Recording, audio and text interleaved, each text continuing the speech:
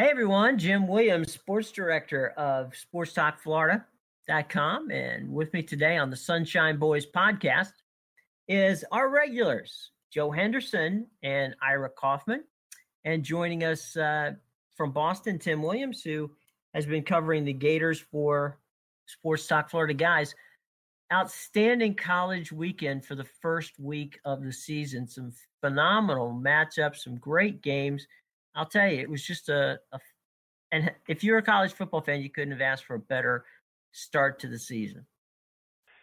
That Florida State Mississippi game last night was that was off the chain. That was just I had Florida State dead and buried, and I'm sure I'm not the only one who did. And the way that they were being manhandled, Ira, and I think you would agree on this, they didn't look like they belonged on the same field with Ole Miss for much of the first half. When Dalvin Cook, their great running back, gives away 4 points by just dropping the ball near the goal line, you're going, this is not Florida State's night. The young freshman quarterback looked just totally like, what am I doing here type of thing. And all of a sudden, boom. And Florida State really wins it going away. And just a phenomenal effort by the Seminoles. Maybe justified the hype a little bit of how good they can be. Ira, you wrote a big column on FSU this morning. I did. Jim, one of the sidelights to that game was the writer from the Tampa Bay Times who was in Orlando for the game. And I see on Twitter at about 11 o'clock at night, he tweets like, my final deadline's midnight. You think I'm going to make it? And he didn't make it, Jim. I mean, that game went on forever. Now, no Noles fan in his right mind is going to complain about the outcome and how long it took. Joe, I think it's a reflection in one way, if you want to look at it like that, in how much talent Jimbo Fisher has stockpiled to overcome 15 penalties, 11 in the first half, against a quality opponent, ranked football team. As you mentioned, Dalvin Cook drops the ball, waltzing in for a touchdown. The offensive line, horrible, first half, never gave Francois a chance. And Jim, when the smoke clears, the Noles win it going away. I mean, the talent level, some of these schools is just phenomenal. Ira, to your point on that, one of the things I don't think Jimbo Fisher and his staff gets enough credit for, and you're not going to win games if you don't do this properly, is identifying where the problem areas were and making adjustments. And when they went into halftime, and basically Jimbo Fisher didn't even have a voice, but he went in, and you just had a feeling when they came out the second half and started playing the way they were playing that, okay, we figured out, you got us the first half, it's now our turn. And that whole paradigm shifted. But I think if you look at it, in my mind, it was the coach's ability to realize, okay, here's where we made our mistakes, here's where we screwed up, here's what we did right. Okay, now let's go out and play like we know we can play.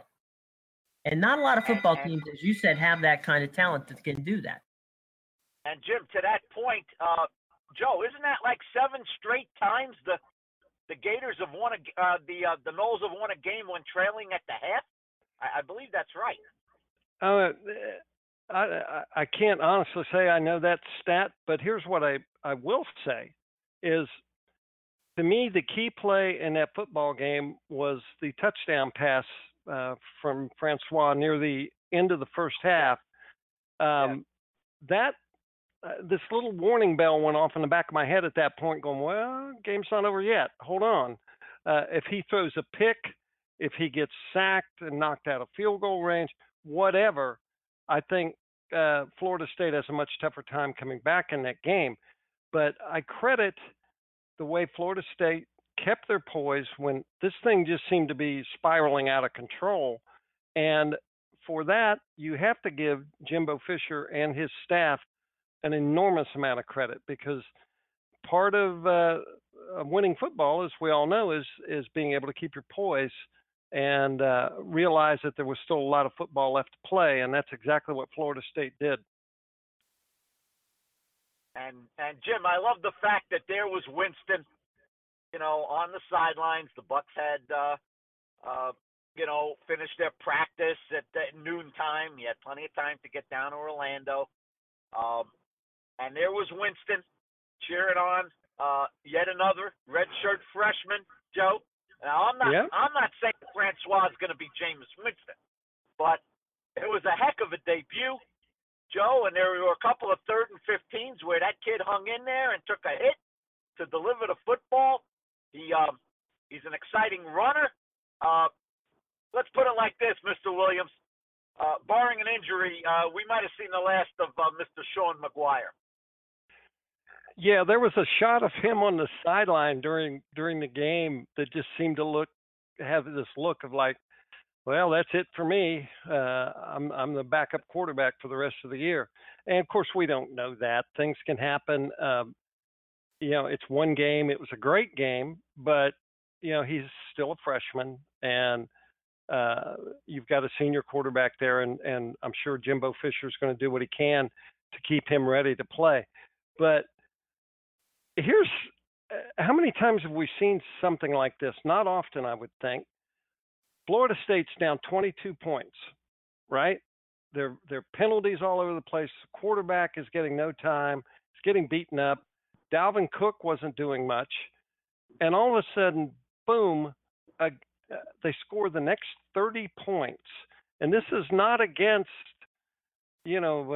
some mediocre opponent. This is against an SEC, high caliber team, ranked 11th in the country, and they just flat took that thing away from Ole Miss. And if Florida State goes on to make the college football playoffs, I really believe we'll look back at that touchdown pass near the end of the first half, and say that was a big turning point in the game and maybe their season.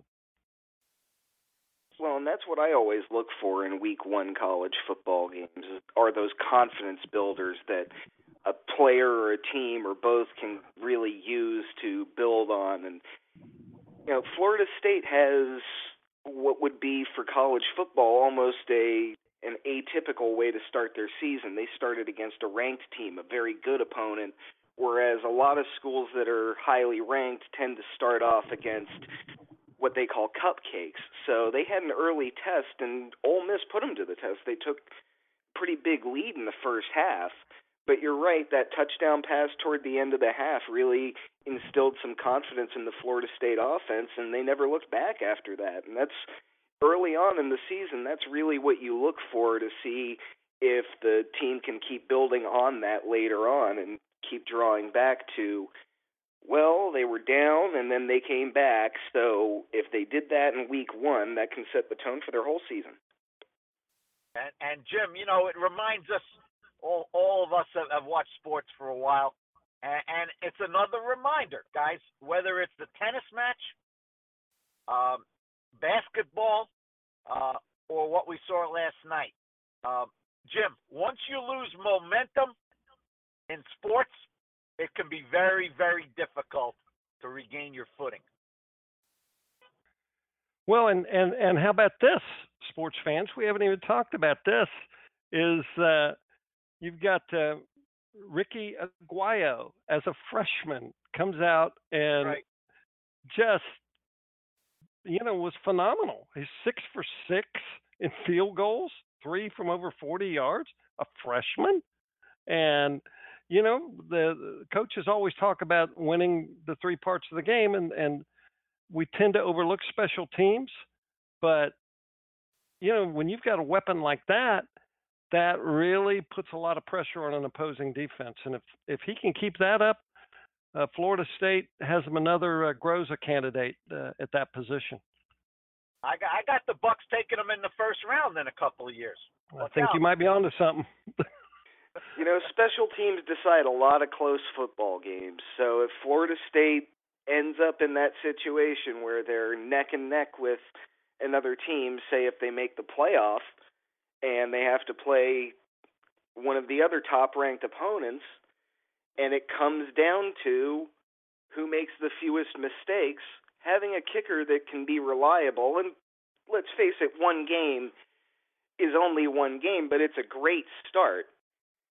And if they can get reliability out of their kicker, they might just be able to win close games that a lot of other teams just can't win because they don't put that emphasis on the third phase. And well, Jim, there's a long way to go, but let's remember this in the back of our mind. If the Noles get on a run and are standing tall near the end of the year, where's the championship game? Right here at Raymond James Stadium. They would have a few fans in the building, Jimmy.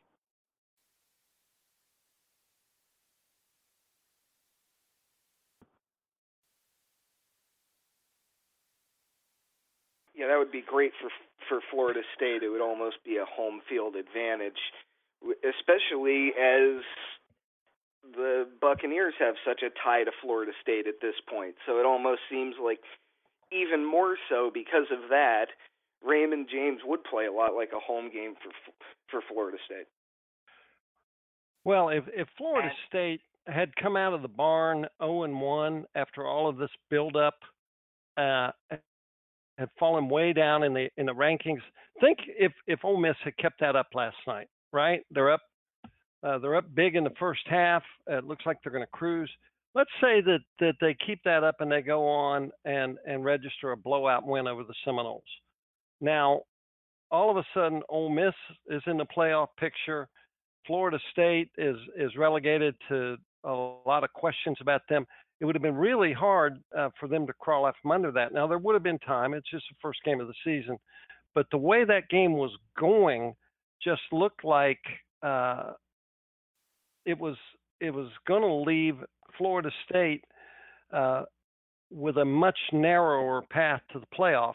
And the fact that they were able to pull out of that is a credit to them and a major blow to Ole Miss, because I guarantee you Hugh Freeze this morning is sitting there thinking, you know what, we had that, and what a boost that would have been to our program. But that's why they play two halves.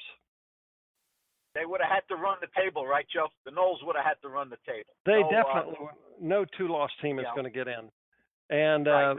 No margin for error for FSU if they would have lost that game. So, and what about those Gators? Very shaky performance. Very shaky performance. There's a lot of hand-wringing going on, Tim, after a win up in Gainesville. I mean, you had maybe the highlight was a very animated Steve Spurrier. I wish the Gator offense was as animated as the old ball coach, Tim.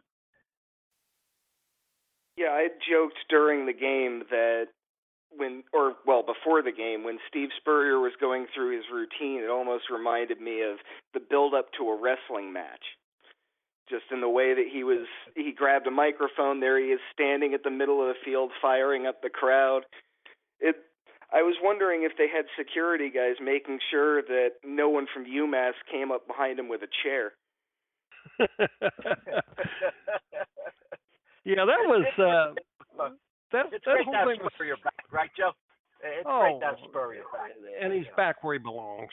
I mean, I don't think anybody doubts that. Even as long as he coached at South Carolina, and he had very good success there. But Steve Spurrier is a Gator. He is the Gator.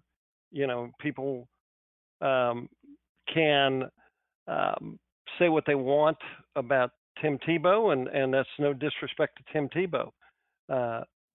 Tim Tebow may be Spurrier 2.0, but in terms of identification with the program, it's hard to top the old ball coach, and you can tell it in his face, in his voice, and everything about him.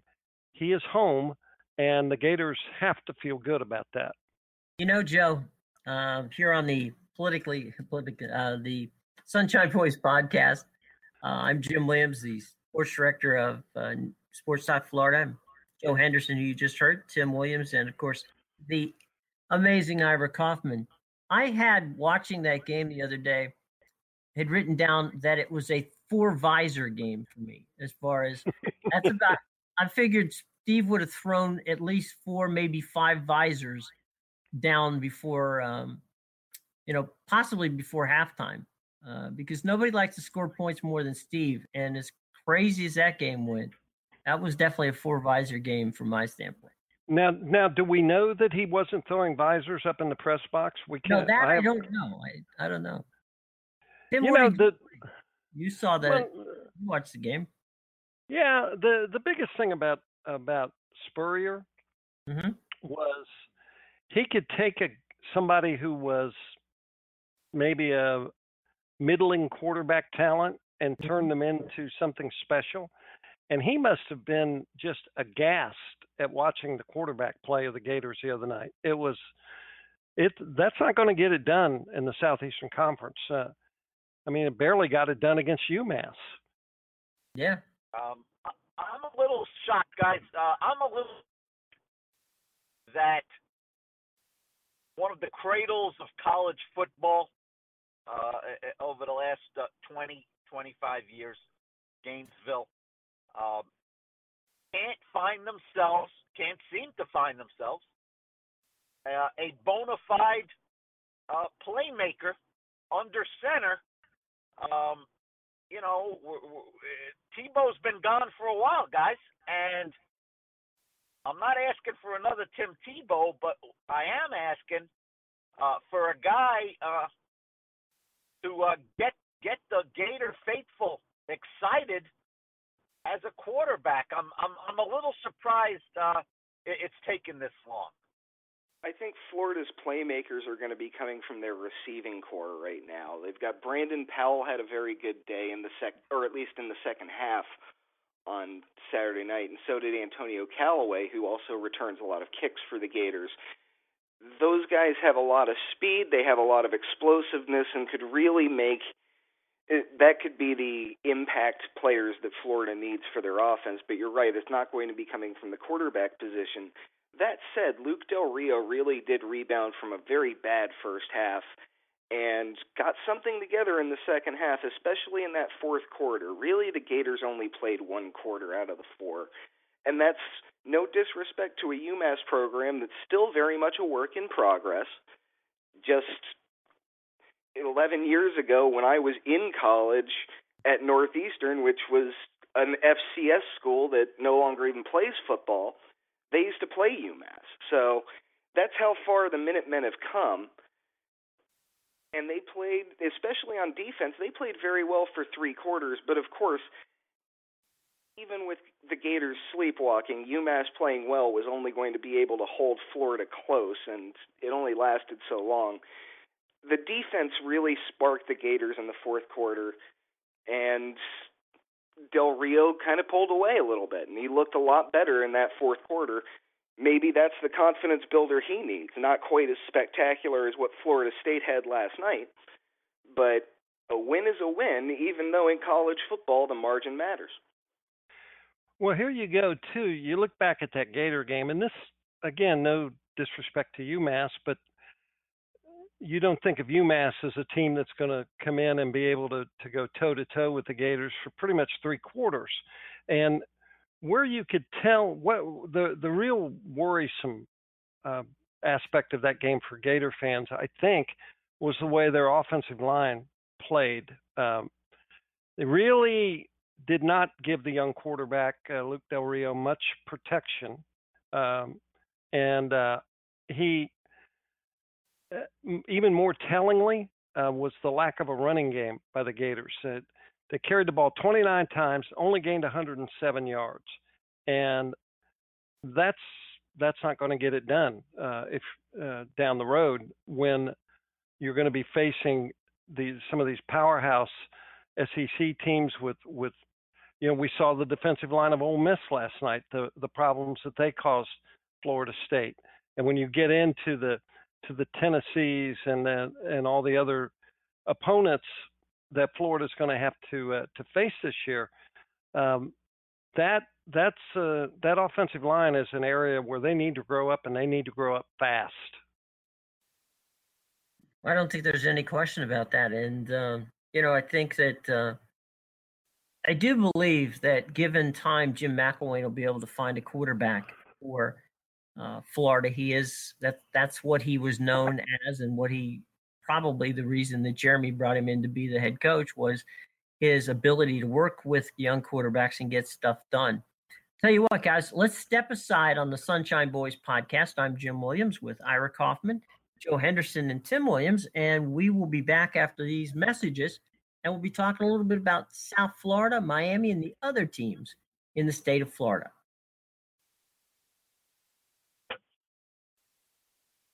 Welcome back to the Sunshine Boys podcast. I'm Jim Williams, Sports Director of Sports Talk Florida, along with Joe Henderson, Ira Kaufman, and Tim Williams. You're listening to the podcast on sportstalkflorida.com as well as blogtalkradio.com. And guys, we talked about the Gators and the Seminoles. How about let's talk a little bit about USF and South Florida's big victory over a not-so-easy Towson team. Yeah, a very good win for USF. Not error-free, but they really came out, I think, and were just they won the game 56-20 for those who don't remember, and they looked very good at times. They looked sloppy at times. Won the game because they had it was pretty obvious they had far too much speed, far too much offensive firepower for Towson.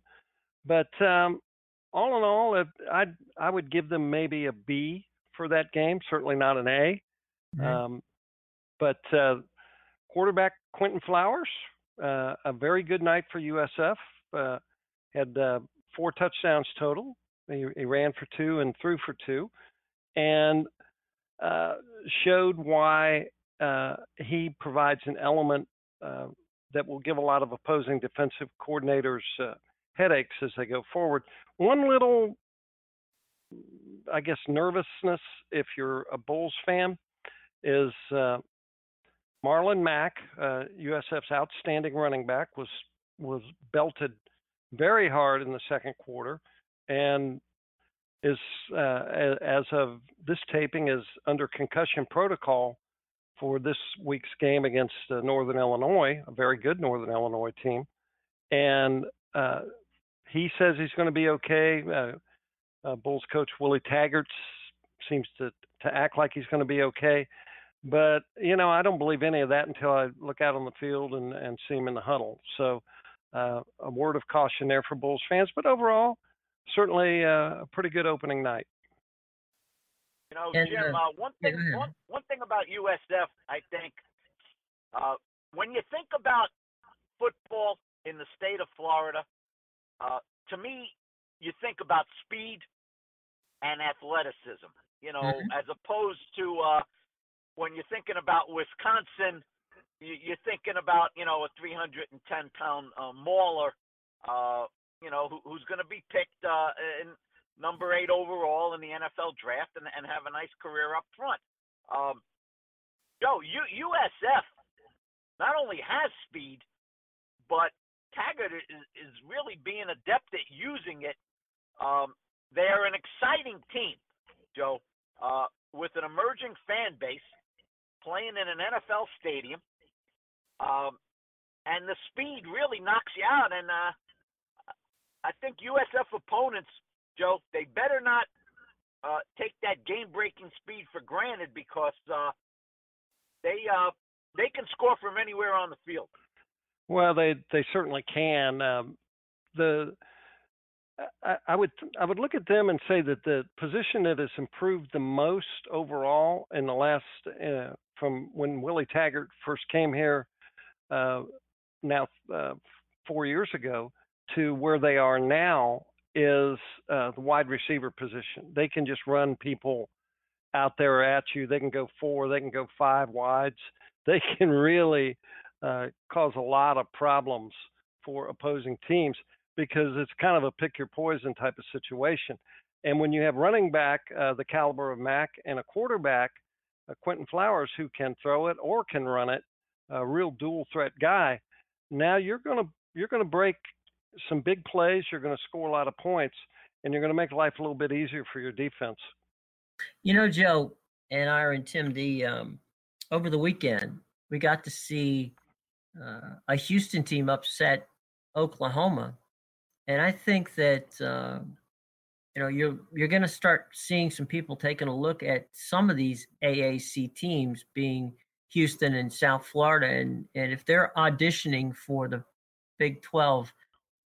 I think that these two schools have that kind of energy and that kind of up-tempo scoring ability that is known in the Big 12, at least at this point, with their high-powered offenses and matador defenses in some regards. Well, based on what I saw from that Houston game Saturday, maybe it's Oklahoma ought to be asking if they can get in the AAC.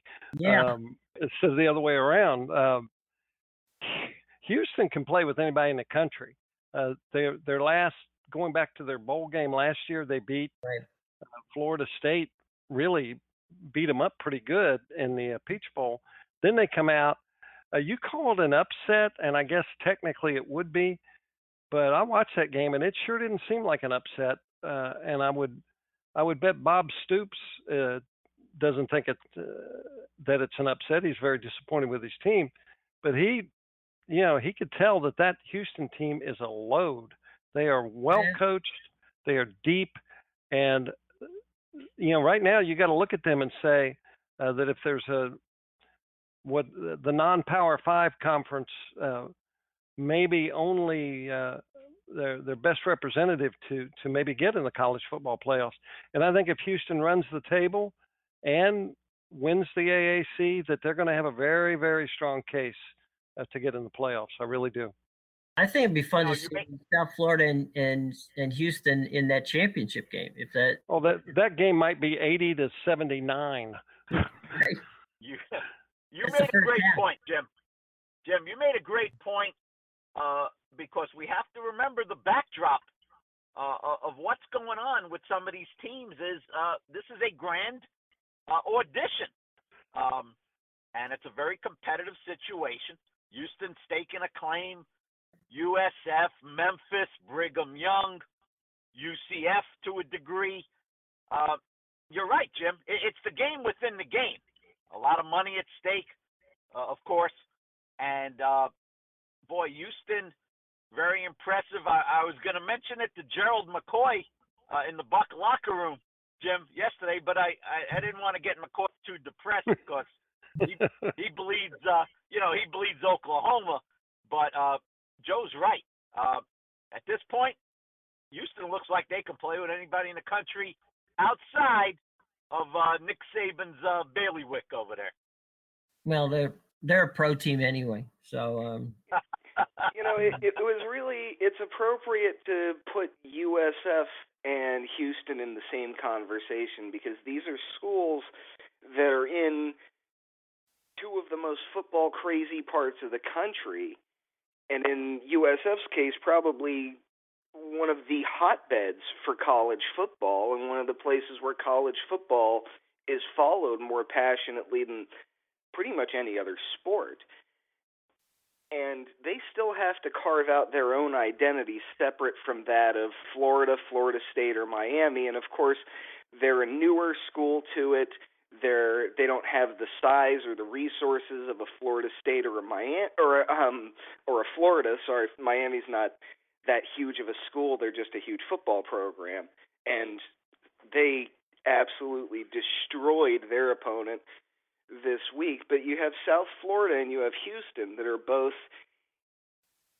the almost afterthought programs in these states, and they don't want to be anymore, and they deserve better, and they're really trying to carve out an identity for themselves. So it'll be interesting to watch both of those teams this year as they both grow their team and they grow their fan base. I got an email the other day from people asking about the Big 12 and what's going on with that. And I was heavily involved in a number of these reshaping of conferences over the past few years.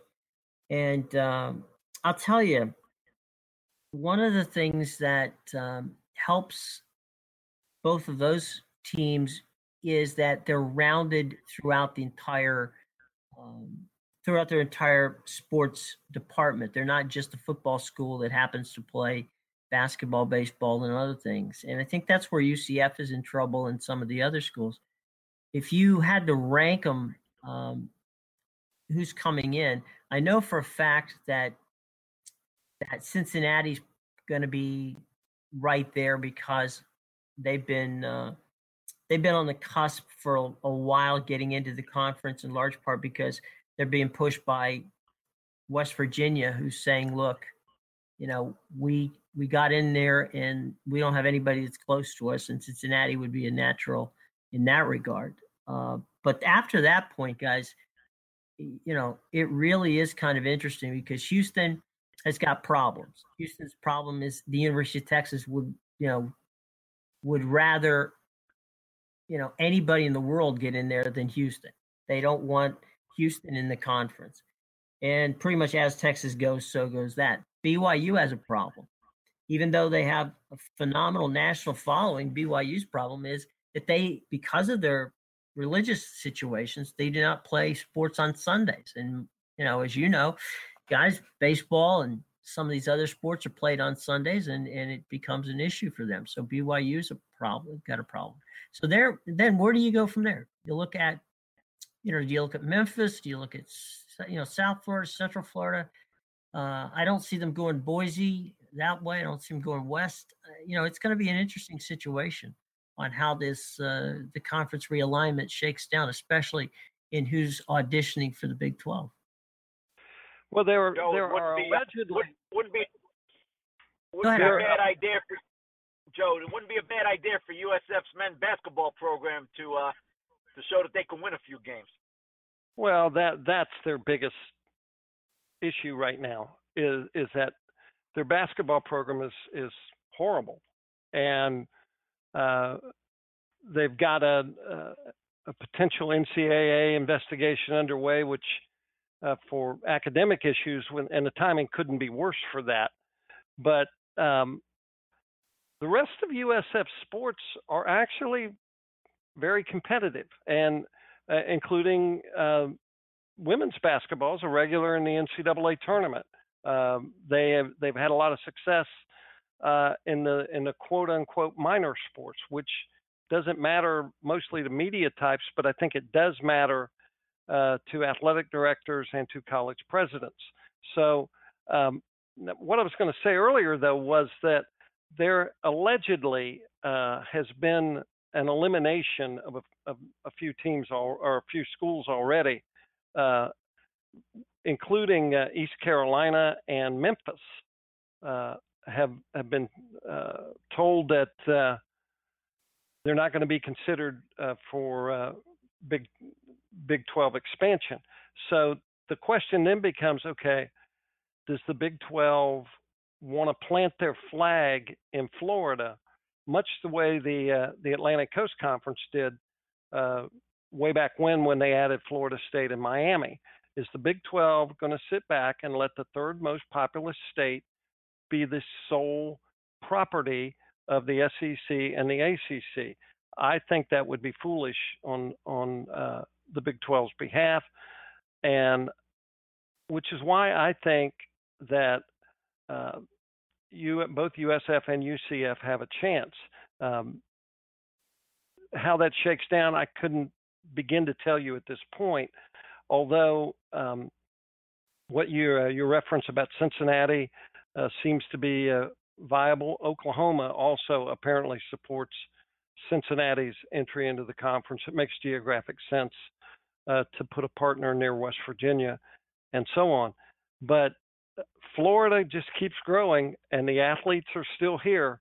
And if the Big 12 schools want to get in here and start getting their share of them, they need to be more visible, or the SEC is going to keep scooping up athletes out of the state of Florida and the ACC. And that's going to put the Big 12 at a competitive disadvantage, I believe. I think that if I were South Florida and Central Florida, I think I would work together and lobby together to come in as a team. I wouldn't try to knock one off at the other. Central Florida's big problem is, other than football, and they had that was when O'Leary was there, things were looking really good for them. Other than football, their basketball program and most of the other athletic situations over there just isn't. They're just not up to par. And frankly, as we know, guys, there's three elements to this. If you want to come to a conference, you got to play football well, you got to play basketball competitive well, and thirdly, the Olympic sports, which Joe, you were talking about earlier, those become important because that's what you drive a network with.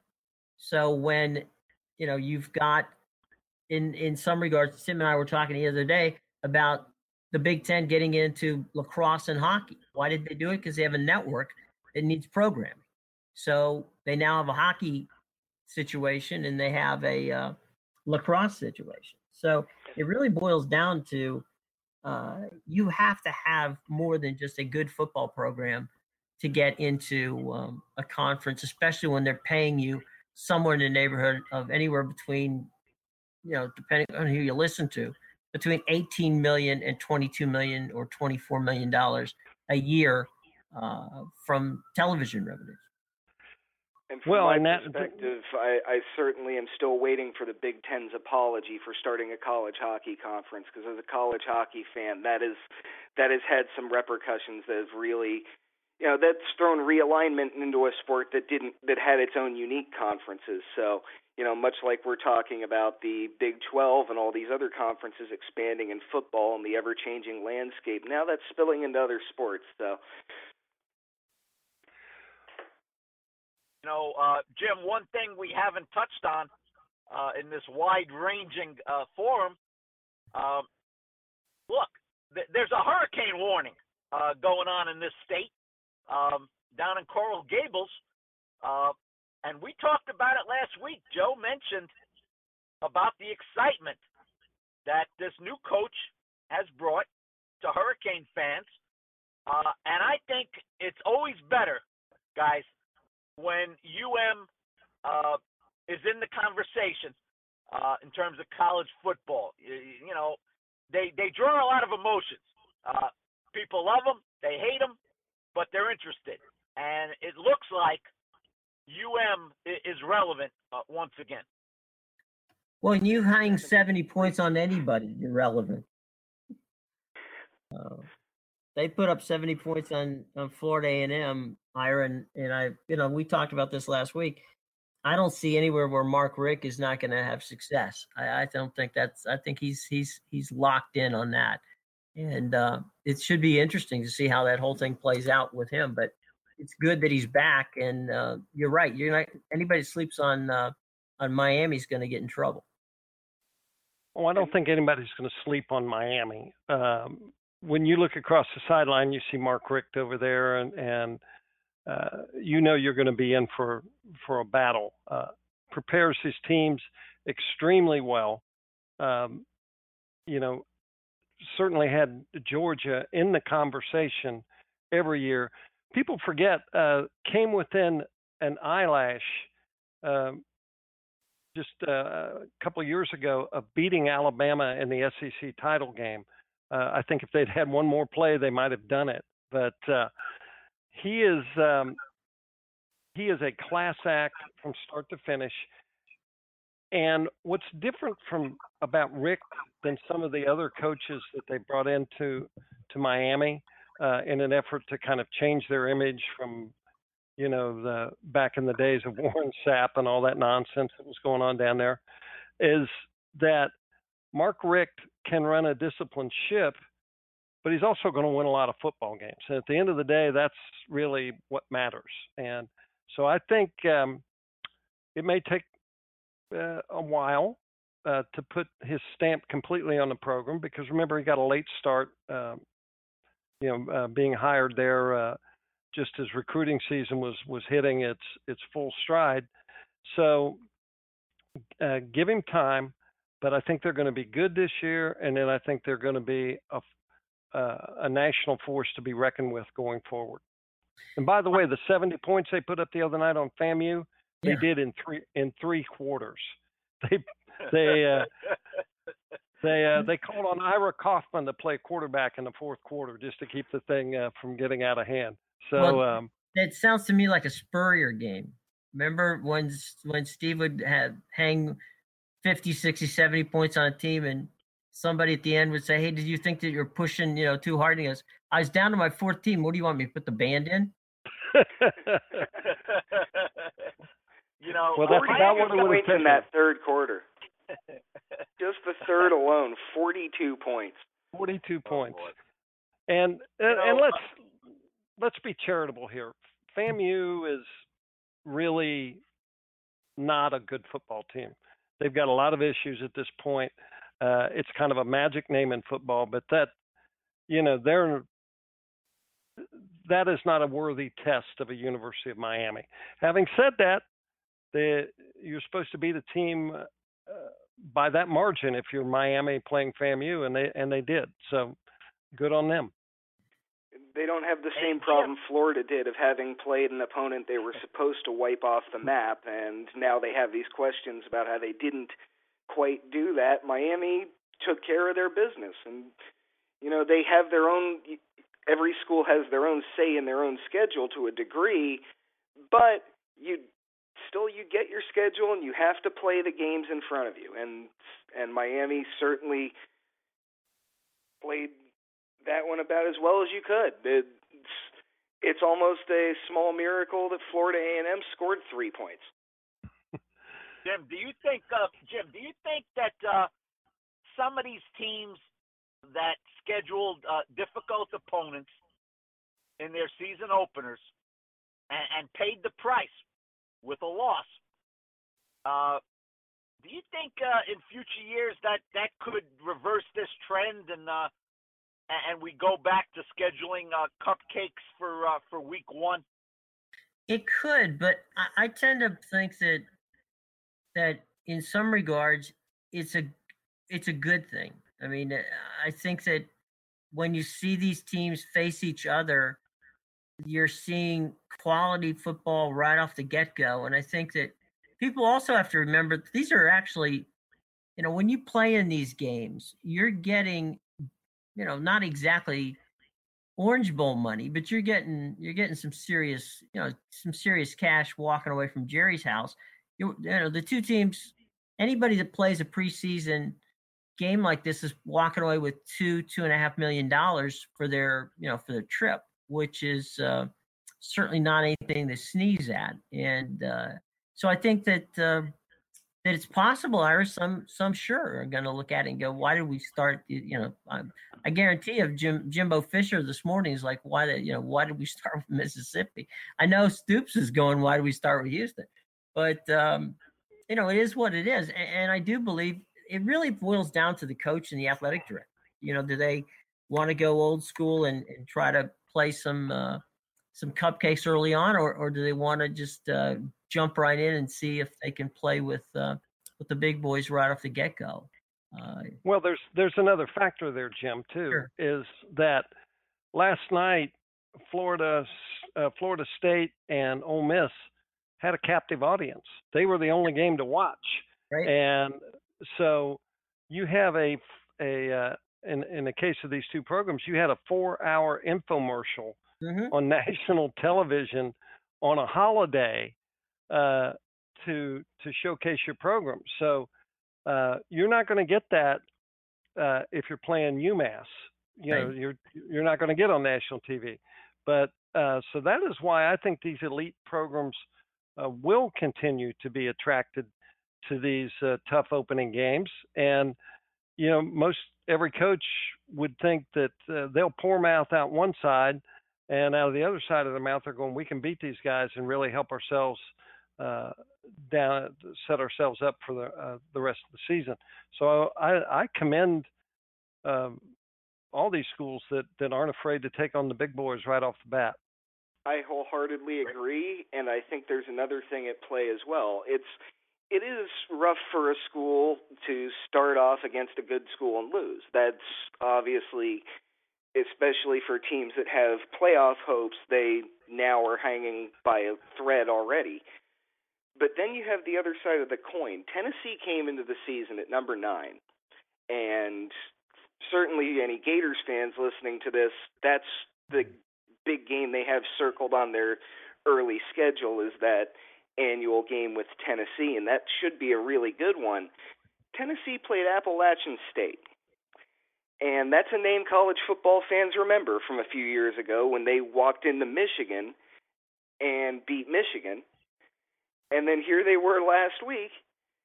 They took Tennessee to overtime, and the final score was 13-20. So Tennessee ended up looking about as bad as you can look in a win, even though they did play all right, and Appalachian State is a better team than we might expect. But that was a team scheduling what would be considered by a lot of people a cupcake, and it almost became the poison cupcake that destroyed their whole season.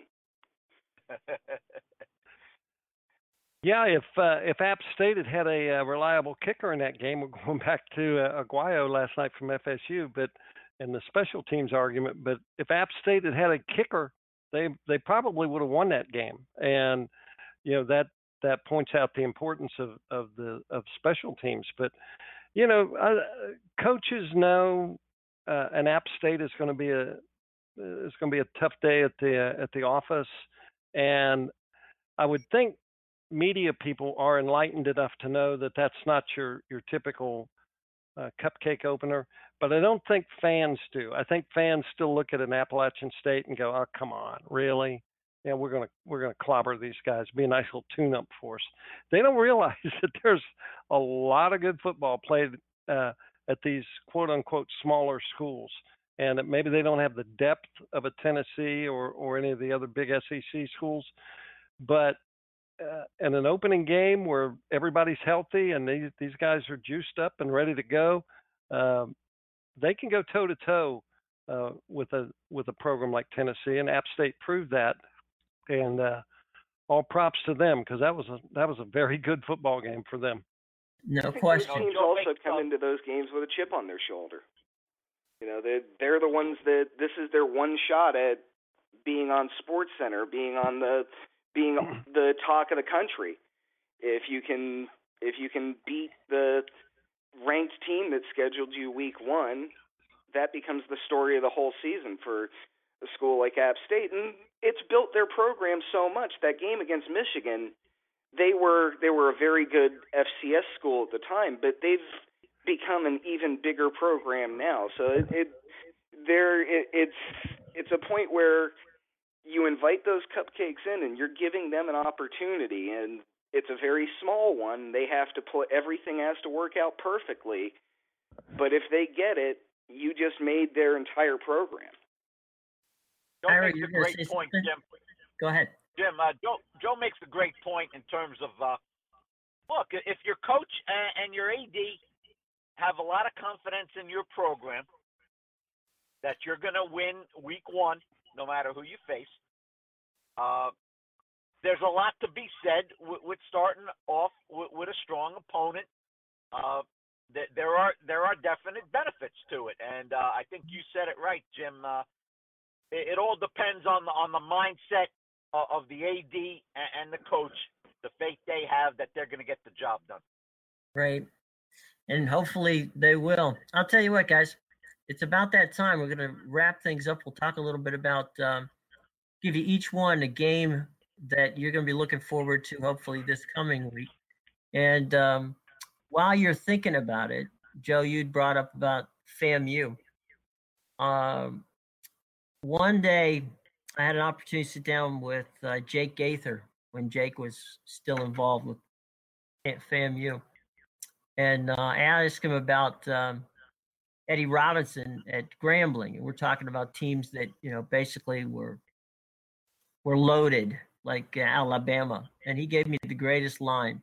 He said, at Grambling, Eddie Robinson doesn't rebuild; he erases and replaces.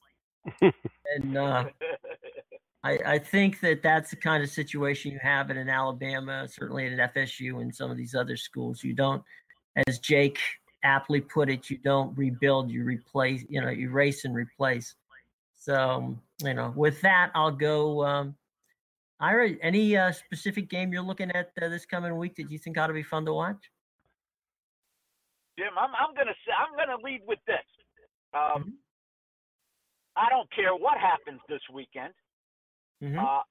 You're not gonna top what we just witnessed. From start to finish, and of course, Monday night's game was an apt final chapter. Right. In my opinion, that is one of the great college football weekends in recent memory. I don't think there are a lot of scintillating matchups in week 2, but going forward, you're gonna have your Florida, Tennessee games in Knoxville down the road. But Joe, as far as I'm concerned, this last weekend's gonna last a while. Outstanding weekend. That is absolutely for sure. And but there is one game I'm going to be very curious to see. And no, it's not Louisiana Monroe going to play Oklahoma. I think that's that one could be in the 70s. But I'm going to be curious to see Virginia Tech and Tennessee after that kind of lame effort the other night by Tennessee. Virginia Tech in with a new coach to replace the legendary Frank Beamer. It's a primetime game on Saturday night at Bristol Motor Speedway. So let's keep an eye on that game.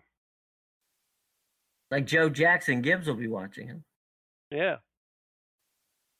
Tim, anything you looking forward to this week? Well, I don't think I would say I'm looking forward to this, but after their performance at UMass, even though Kentucky's 0-1, I would have to say Florida might be on a little bit of an upset watch this week. If they play like they played in the first 3 quarters against UMass, I can't imagine them beating an SEC opponent. They have to play more like that fourth quarter. They have to build off that finish or they're going to be in trouble. And for a team that came in ranked 25, that's a big deal. And I also think as great as Miami looked and as heavily favored as they're going to be against Florida Atlantic, as someone who went to a city school that is a rival with local city schools in other sports, I understand the chip on the shoulder, the little guy versus the big guy kind of a matchup. And everyone associated with Florida Atlantic University would be ecstatic. It would make their year if they were to somehow upset Miami or even hang with Miami. So that will be an interesting game to watch from a local perspective because talking about programs that are trying to build their identities and find their way, Florida Atlantic's one of them, and there they are right by Miami. So that could end up being a one-sided local rivalry in a way. Absolutely. It'll be a lot of fun to see. And they have given Miami some fits in the past. And we'll see. We'll see how it works out. My cousin went to Florida Atlantic, so it'd be nice for him too. All right. Guys, I'll tell you what. Why don't we do our social media situations? Ira, you've got a story up on Sports Talk Florida, which people should read about Florida State. And tell us a little bit about how we can check you out on Twitter. Jim, you can always get me on Twitter at IKaufman76.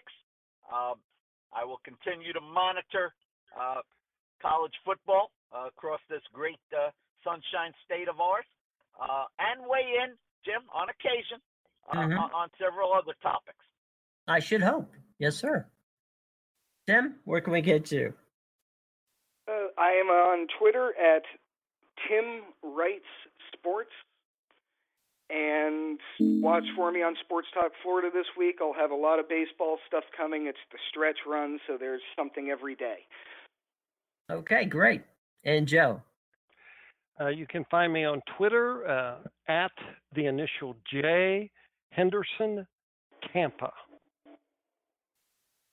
All right, gentlemen, that concludes our edition of the Sunshine Boys podcast. We took a look at what happened week 1 in college football and a little preview into week 2 and beyond.